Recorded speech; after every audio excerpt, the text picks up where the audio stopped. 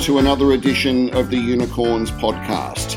This is a podcast series featuring business leaders, motivators, innovators, and general go-getters. Well, joining me today on the Unicorns podcast is Joe Demase. Joe is the CEO of ASX-listed company 5G Networks. Joe Demase, welcome to the program. Thank you very much. 5G Networks is on the ASX. It's a publicly traded company. How long have you been with the business for?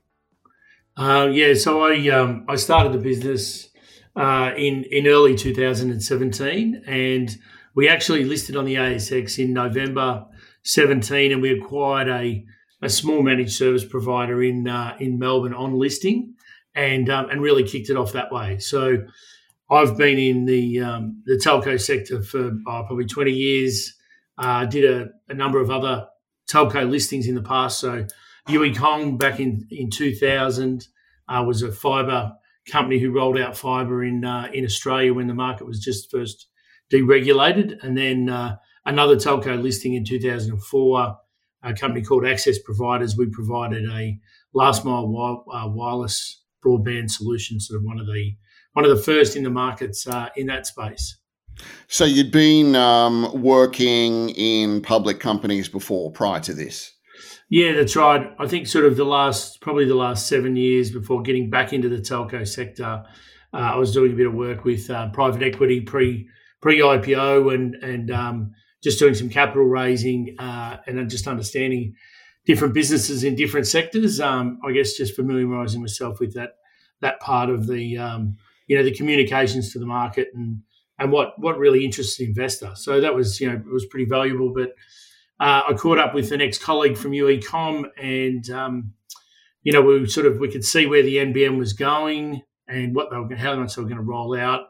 But we could also see this convergence of cloud and managed IT services all coming into one solution. Corporates just want one solution for their IT needs. And so we sort of decided to get back into the sector and have another go. And obviously take it public. Yeah, that's right. Yes. And so, what is it? How do you describe what it is that 5G Networks actually does? What's the specialty? Yeah, sure. So I guess it's obviously a large market. The telco sector or cloud sector in Australia dominated predominantly by Telstra. We're a boutique provider. We target the mid-market corporates, so sort of 50 to 2,000 seats. We do have some enterprise clients. We do have some government clients, but we've also got some sort of wholesale other carriers or other MSPs in the sector we provide services to. So, we've got 200 staff around Australia, 12 offices, so we can cover and service some of these corporate clients throughout Australia. And then really our core products, we've got a fibre network we've rolled out in Melbourne and Sydney, and we're now connecting up 80 data centres across Australia, so that's quite exciting. We've got 2 data centres of our own in Sydney. We've got 1 in Melbourne. We lease some space in Adelaide, and we've also got our own private cloud solution, which we replicate in each of those states as well across Sydney, Melbourne, and Adelaide. So, that sort of coupled with the 200 odd staff, 90 of those are what we call warm bodies, are sort of the technical nature. So they go on site and fix customer services.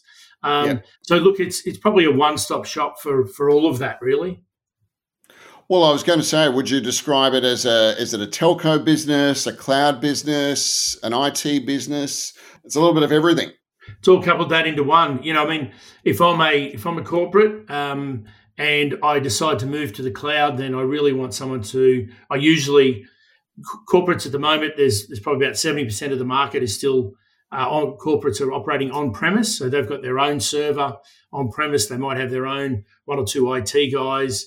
We're starting to see this shift to cloud, especially since COVID. So they basically, those corporates are sitting there saying, I want someone to do all my IT support. I want someone to manage the cloud infrastructure. I want to buy a network connection that's super fast. I just want to get rid of that. It's not core business to me to be able to do the IT. It's a critical component of our business. So we want a solid organisation that can support us and make sure that they've got all their IT needs, which we get covered, which we do.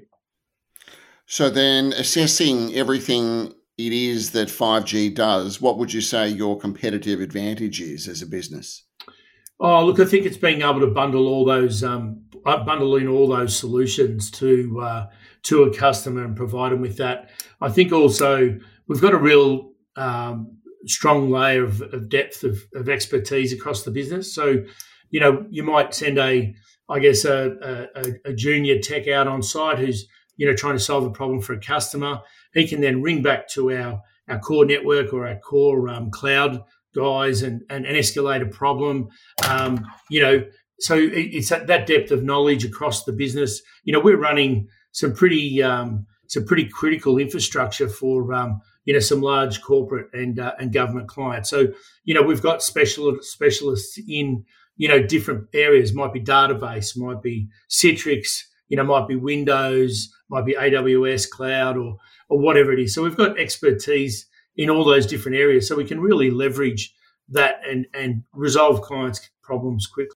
So who typically are your customers? Yeah, sure. So I guess some of the more well-known ones are Event, who own the hotel and cinema chain, Jetstar. We do some work for Fairfax. Probably the one that gets has issues more than anything is probably McDonald's. So they run campaigns on their cloud environment, and they obviously get attacked from denial of services quite often. So it's a large customer base. There's some high end ASX customers there that I've mentioned, but there's also another 2,500 mid-market corporates around Australia that are manufacturing or education, retail. So we do a fair bit in the media space. So there's a number of media providers who want to store on the cloud and need high speed links. And so, who are you up against competition wise? If you're potentially tendering for some work, you would come up against some opposition. Who's in the same pool with you guys when it comes to providing services for clients? Yeah, I mean, I guess it's in different markets, right? So in that sort of high-end managed services, there's Data3, probably over the wire. In other services, we might be competing against another telco for network type services. We don't. I guess our strategy through our acquisitions has been to bolt on a new customer base and then try and sell them the breadth of services that we provide. So it's more of an upsell, cross-sell model than trying to go out there and win new business. I think, certainly with our clients, they're pretty sticky when it comes to, buying services from a provider. They've got a relationship. It's complex. There's a lot of security issues. So, people organisations don't usually chop and change their providers very often. So we've found that it's the easiest way to get growth is through that acquisition path. And stay good at what you're doing. Yeah, that's right. I mean, it's about providing good customer service, being responsive and, resolving their issues quickly, right? I mean, if we're doing our job properly, they shouldn't be calling us at all. That's right. Now, 5G has been in the news lately regarding the transaction that's been on the ASX. Can you tell us about the proposed acquisition of Web Central? Yeah, sure. So we've been doing due diligence on the Web Central business since sort of February this year. We're waiting. We've put a number of offers in to the banks and to the company throughout that period. A company called Web.com, which is a large domain provider out of the US, backed by private equity there. I think their market cap's sort of 1.1 billion. Put an offer on the table to Web Central under a scheme arrangement where they need to get 75% of shareholders to vote in favour. So we really like this business. It's very core to what we do. Certainly the domains We understand how that business operates. We do a small part of that ourselves. They do a lot of email hosting. They do a lot of cloud hosting. So they're all sort of core products of ours. We can leverage our infrastructure and excess capacity we have for those products. The digital marketing is probably a little bit of left of centre, but it represents sort of 12 to 13% of their revenue. So we'll work through what we do with that business. So basically, what we did to, I guess, get our foot on this transaction was by acquiring sort of 10 or 11% of the company. We advised the board that we would vote against the scheme that Web.com put through. There was a couple of other organisations who had taken some small blocks of stake in Web Central as well, and they also sort of said that they weren't going to vote in favour of the scheme. So basically, the board, voted down the scheme and went with our offer. So look, we're still not done. We've had our offer's been open since the 20th of September. Mm-hmm. The board put through their target statement and recommended our bid on the 1st of October. That offer is open till the 20th of October, and we need to get 50.1% of the existing shareholders to take up that offer. So certainly not done, but obviously someone could still come in over the top and acquire or make a higher offer for the business. But we're sort of quietly confident. What makes this business a little bit more complex, they've got a large debt facility with the ANZ and the NAB of about $47.5 million. So we've got that cash, and we will lend that money to Web Central so they can clear out their debts. And I think that's been it's really been holding the business back from growth and having clear direction, as having the debt hanging over its head. So we'll lend them the money. They'll pay that debt out. We'll try to get to 90% of the stock over time, and then we'll be able to compulsory acquire the whole business. But if we can't get there, that's okay as well, because we think we can still recognise a whole lot of, I guess, savings for Web Central, but also new business for 5G, in the sense that we can provide them the cloud solutions at competitive prices to what they're paying at the moment. So there's some other services that we can provide that they might want to get out of. So there's a number of synergies for both organisations, even if we don't get 100%. But look, we're pretty excited. There's not these opportunities, and these types of businesses don't come along very often. Yes. Where you can bolt on sort of 55 million of revenue, to our existing sort of $50-60 million business today. So I think it's probably fair to say that 5G has a successful track record when it comes to acquisitions. So why then, in your view, is this transaction in the best interests of both shareholders and employees? Yeah, sure. So look, we've done over 8 acquisitions over the last, since we listed in November 17. Some of those acquisitions have been of large employee bases. So the Anatel Hostworks acquisition, we went from 30 staff at 5G to 200 staff. So we integrated 170 staff across Australia, which was quite complex, and took us a little while to do that. The other acquisitions we've done have been more data centers, so not a lot of employees. So I think we've built a really good culture at 5G. We've got some clear values around our business and what we stand for. We've got a strong executive, but also, what's more important than that, we've got a strong leadership team that sits below that executive team as well. So we've built some great foundations, and we've been able to integrate those businesses and really change the culture. I mean, certainly the Hostworks Anatel business we bought, it had been bought and sold a couple of times. There was a bit of not a lot of love shown for those businesses. So some of the staff were a bit disillusioned. So we feel that Web Central is a little bit in that box as well. They haven't been able to do anything because of this debt hanging over their head, and we just want to provide them with a clear direction, simplify their business model, and we think there's real value for both businesses. Look, certainly, if Web.com had acquired Web Central, there's a good potential that a lot of that, a lot of those employment roles would have gone, back to the US and consolidated back into, their other businesses they've got around the world. So I think it's about certainly in these times, keeping Australian jobs on Australian shores. There's some fantastic brands there, Melbourne IT, Net Registry, WME. So some well-known Australian brands there that we want to, keep in Australian shareholder hands. Well, you mentioned the C word there, culture, company culture. How would you describe the culture that operates within 5G? Yeah, look, I think we've got some key values that we communicate to our staff. We certainly spend a fair bit of time on training and building up those next layers of leaders under our business. We have a psychologist who works in our business 3 days a week. He's going to go to 5 days a week with the onboarding of Web Central. I mean, a lot of it's hard to get the people issues right and get people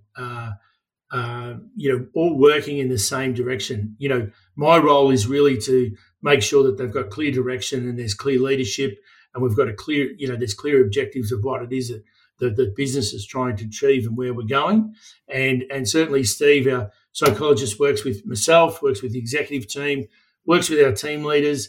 We just ran some workshops the other day around, customer experience. So we're getting those groups together. We're getting our staff to have a say in the business and help set the direction of the company. So they feel, that they're really a part of, this business, and it's they've got a real say. All the executive team do a number of one-on-one calls out to, all staff across the business at different levels to just, have a catch up and get feedback on how we're performing, on if they've got any questions that they're might be too afraid to ask in a larger environment. So it's certainly we put a lot of time and effort into the culture and communication and our staff because it's super important. If they're happy, then they're doing then our customers are going to be happy. So it's a critical component. So being CEO of a publicly listed company, that is not an easy job. The spotlight is forever on you. Tell us about the sorts of things you do on a daily basis. What are the things that keep you busy? Yeah, sure. So it's I guess we break it out into a number of different areas. Look, probably 25% of my time is is talking to the market, updating the market, trying to get our message of what it is that we're doing across the business. There's probably another 20% of the time is working with the executive team to make sure that strategy is right. And then there's 50% of the time I'm looking at sort of M&A opportunities and how they will best fit into our business. So I've got a great job. I don't mind having a chat and talking about my business because I'm really passionate about it and what it is that we're doing. And, it's technology, so it's exciting and it's new. And I get to, also fill another ambition, which is to, get involved in that M&A space. I've got a finance background, so, I love analysing the numbers and all that sort of stuff. So, I've got a great executive team that run the day-to-day part of the business for me, and they've got a team underneath them, like I said, that, assist them in managing the business as well. So, look, it's it's a bit of fun. I've certainly I've had plenty of roles in the past, but I guess as you get older and a little bit wiser, you end to be able to critique the roles that you want to do, not necessarily that you have to do. Exactly. So what about let's go back to, say, mid-March when COVID really hit hard. How did that, if at all, impact the business that you run?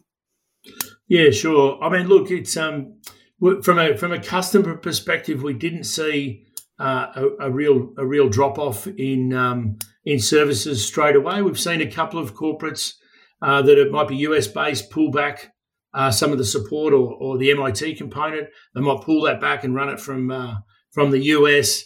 There's or they'll bring a service in house. So that's sort of the larger corporates.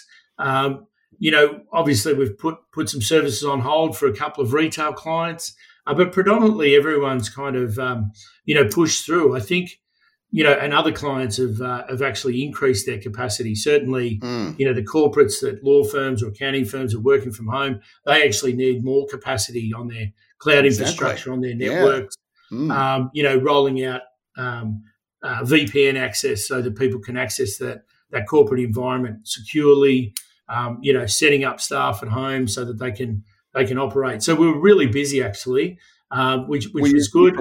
Were you prepared for that? Could you do that at like sort of short notice? I think, look, the team just puts in extra effort, which is fantastic, right? Good. I mean, it's, they're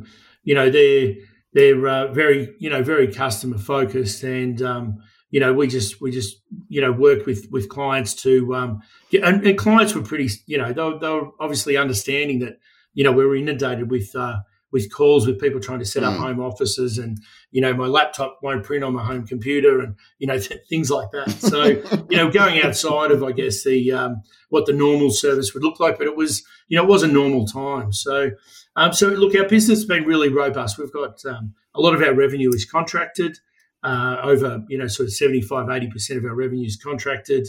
We haven't, we sort of certainly went back out to our staff and said, look, your jobs are secure. Don't worry. You can do a combination of working from home or coming into the office. We're essential service, so you can still come into the office if you can't work at home. And we've got I guess our COVID compliance is all set up for that. But it's as I think as time has worn on for me, we've spent a lot of time, I guess, over the last couple of years rebuilding the culture of our business, and doing some fun things with our staff, and making it a little bit more enjoyable and not just all about work. So when people aren't around, and some people we haven't seen since March in Melbourne, you really sort of you kind of miss them, and you're also a little bit worried about their own well-being. Stuck at home and working away. I know when I work from home, it's you kind of start at 7, and you look down at the clock and it's sort of 6 o'clock, 7 o'clock at night, and you sort of, it's just sort of, those hours just blow out. So, really worried about concerned about our staff. Certainly in Melbourne, obviously there's a lot more freedoms in Sydney and Brisbane, Adelaide, and other parts of the country. So, did it make you think as leader of the business about innovation and you're thinking outside of the square to stay relevant? Yeah, look, I think we're a tech company, right? So we use Microsoft Teams. We do a lot of video calls. We're kind of used to that, and I guess having so many offices around the country, we do a lot of that remote working or interaction over video, and chats and all that sort of stuff. We do a fortnightly town hall where we everyone logs in that can log in, and we run some themes around that, just to sort of spice it up a bit, So look, we're pretty up there when it comes to the tech and how we operate. I mean, everything's in the cloud, right? So it's easy, it's scalable. You have some problems with some employees might have a poor broadband service at home, or obviously under these conditions, those consumer networks get congested. So there is some issues around that. But look, on the whole, it's been pretty good, and really thankful and grateful that we're in this space. Certainly when I look around the CBD, and you see the food courts shut and the retail outlets shut, and I don't think we've had a haircut for 3 months. So lucky it's not a video call, but but you really feel for those retail type businesses, clubs and pubs and that sort of stuff. I'd love to go into a pub for a beer and have a steak sandwich or something. It'd be fantastic.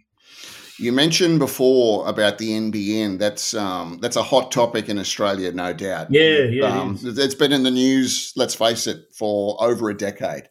No doubt you've got some thoughts on the NBN. Now, without wanting to get too political, where do you see the NBN and how that's being rolled out?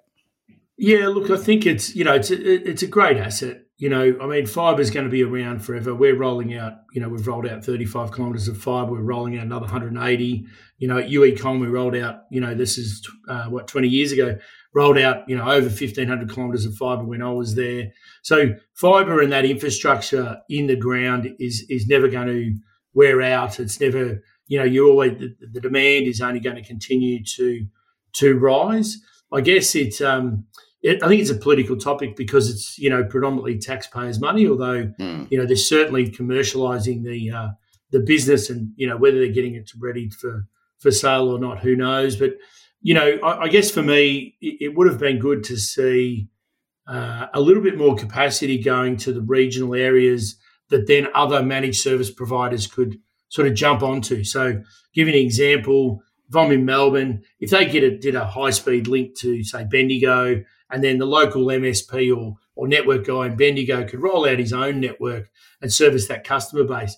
The prohibitive thing prior to NBN was the cost to backhaul that data from Bendigo back to Melbourne. So, I'd like to see them open that up so that, we can create more local competition and give some of those local guys the opportunity to roll out a bit of their own network, whether it's wireless or a copper network, something like that. But look, the NBN is I guess it allows a level playing field for, small operators and large operators to get access to the infrastructure. And,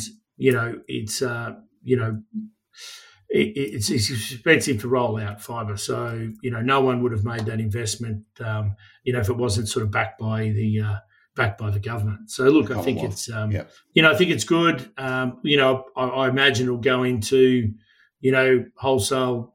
Telstra and NBN will get together at some stage. And what about the rollout of 5G by the telcos? How's that going?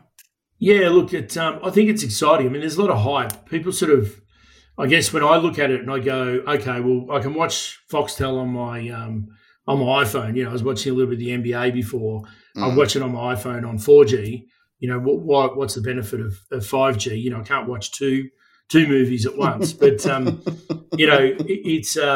it certainly will open up. So where I sort of really see it taking off with, the data collection that we're doing with cameras everywhere, driverless cars, all this collecting data for analytics and analysis. That's where it's going to be really going to be significant. Yeah. You're going to see these local 5G networks pop up where, say, a hospital, for argument's sake, all the staff in the hospital might be able to access this 5G network while they're at the hospital. And that's a private network that has private hospital data on it. They've obviously got some sort of security authentication, but that service will be available when they're at the hospital. When they leave, then they'll go on to Telstra or whoever, but it'll be localised. So that might be, think of government, think of defence, even think of your own corporate business. Instead of having Wi-Fi, you've now got your own little private 5G network. Everything's secure, and only your staff or your authorised people can access that network. So to me, it's think of it as I think Wi-Fi on steroids for corporates is where it's really going to play. So if you can still get into that Wi-Fi or that corporate network from 2 or 3 Ks away from your office or wherever you are. So look, we're well positioned. We're talking to some providers who do that small cell 5G service. Certainly our fibre network is all around the CBD. That's where the demand for 5G is going to be. As everyone goes home or on weekends, we leave in the metropolitan areas, so that demand is spread out over those areas. Whereas, back in pre-COVID, everyone would come to the CBD, and there was significant demand going on in the city. During Monday to Friday when there was that high demand for services. So that's where it's really going to explode. But I think certainly even back with NBN, NBN opening up into the regional areas allows corporates in those regional areas to move to Office 365, to move to the cloud and not hold their services on premise. So bandwidth or access to high-speed internet connections or services allows for a whole lot of other things to happen that we haven't thought of yet. So network and the access is the critical part, and then the cloud and the data centers and all the rest of it sort of goes from that once you've got the network. Okay, final question. It's always hard to try to predict the future, especially after the year we've had with 2020. What are your key priorities for the next 12 months? Yeah, look, it's connecting up these data centers and putting fibre into CBD. So we're already starting to see that corporates are in a data center. When they move to the cloud, they're moving to a data center. So they need to get from that data center to somewhere else to get access, to some other content. They might be Google or Amazon or Alibaba, whoever it is. They might want to connect directly to Netflix, for argument's sake. Those providers main hubs sit in these large data centers. So we're rolling out to 80 in Australia. I think there's a total of sort of 90 or 100 in Australia all up. So we're connecting up most of those data centers, and that will be fantastic. We'll be able to leverage our data center space, and we'll be able to sell capacity on that network. And that, that's going to be a real growth area that that I see over the next 12 months. Data demand is not going away. It's only increasing. Gaming in Australia is really starting to take off. That's going to be a huge market, and we're going to see more streaming media organisations appear. That's going crazy as well. Well, we wish you all the very best. Joe Demase, CEO of 5G Networks, thank you so much for your time this afternoon. Thank you very much.